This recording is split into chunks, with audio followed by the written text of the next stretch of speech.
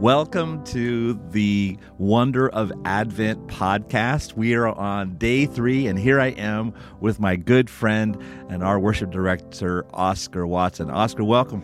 What's going on, everyone? It's good to be here. So glad to have you with us. Oscar, what do you think about it? We're on day 3. How's the first 2 days been? First 2 days have been awesome. I think this is our first go at a podcast, and so I think it's going really good. It's a way that we can just pause our day during the busy Christmas season and just focus on Jesus. As a kid growing up, did you do Advent sort of things? I didn't, but this has certainly changed my life and how I view Christmas. How about you? Yeah, we didn't do Advent, but we did. My parents made sure that we knew that Jesus was the real reason for the season.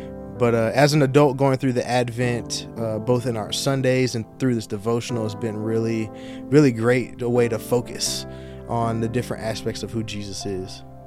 So it's Tuesday. We're in the day 3 of our quest together, and I just want us to begin like we've begun the first 2 days with just a few moments of quieting our hearts before the Lord, just to welcome the Holy Spirit into this moment. Maybe it's the first of your day or the end of your day. It doesn't matter.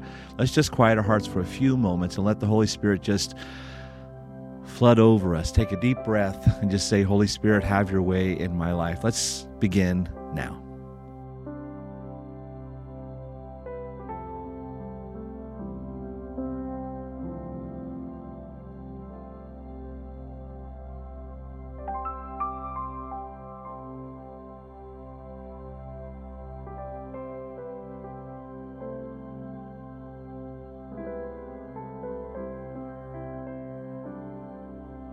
Well, we're looking forward to today's reading. Oscar, why don't you go ahead and introduce our author and reader today? Today we have Alana Moyer, who's amongst many things here, City Serve and Youth Director of Royal Family Kids. So it's going to be great to have her talking about the wonder of hope. If anyone knows anything about the wonder of hope, it's Disney. They have built an empire on bringing childhood imagination to life and making us all believe in magic. For some reason, when I think of hope, the song from the animated Disney classic Cinderella comes to mind. You probably know it. Sing with me.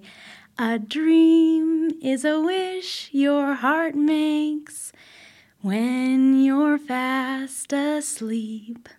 In dreams you will lose your heartaches. Whatever you wish for, you keep. Have faith in your dreams, and someday your rainbow will come smiling through. No matter how your heart is grieving, if you keep on believing, the dream that you wish will come true. The melody is magical and the words are sweet. Say what you want about Disney, but I think we all want that to be true. Deep down, we all desire to believe in true love and happy endings. Our disappointment comes when we grow up to learn that life does not work out like the Disney movies we love so much. The problem isn't our desire for true love and happy endings. I believe God has given all of us that desire deep within our hearts. The problem isn't the desire, but where we look to fulfill that desire. True love cannot come from a spouse, a best friend, or even from within. Our happy endings have nothing to do with getting married, having children, or a great job. The place we must put our hope is the person of Jesus. He is the embodiment of true love, a love that never fails, never gives up, and that triumphs over all. In Him, no matter how hard life is, no matter how our heart is grieving, as the song says, if I keep on believing and trusting and waiting on Him, He will not disappoint. And the dream we all wish for of a world full of love, peace, joy, and justice really will come true. I wait for the Lord. My whole being waits. And in his word I put my hope. Israel, put your hope in the Lord. For with the Lord is unfailing love, and with him is full redemption. Psalm 130, 5 and 7. Thank you, Alana, for that timely word. First of all, I think we need to get Alana on the worship team. She sung so beautifully. Yeah.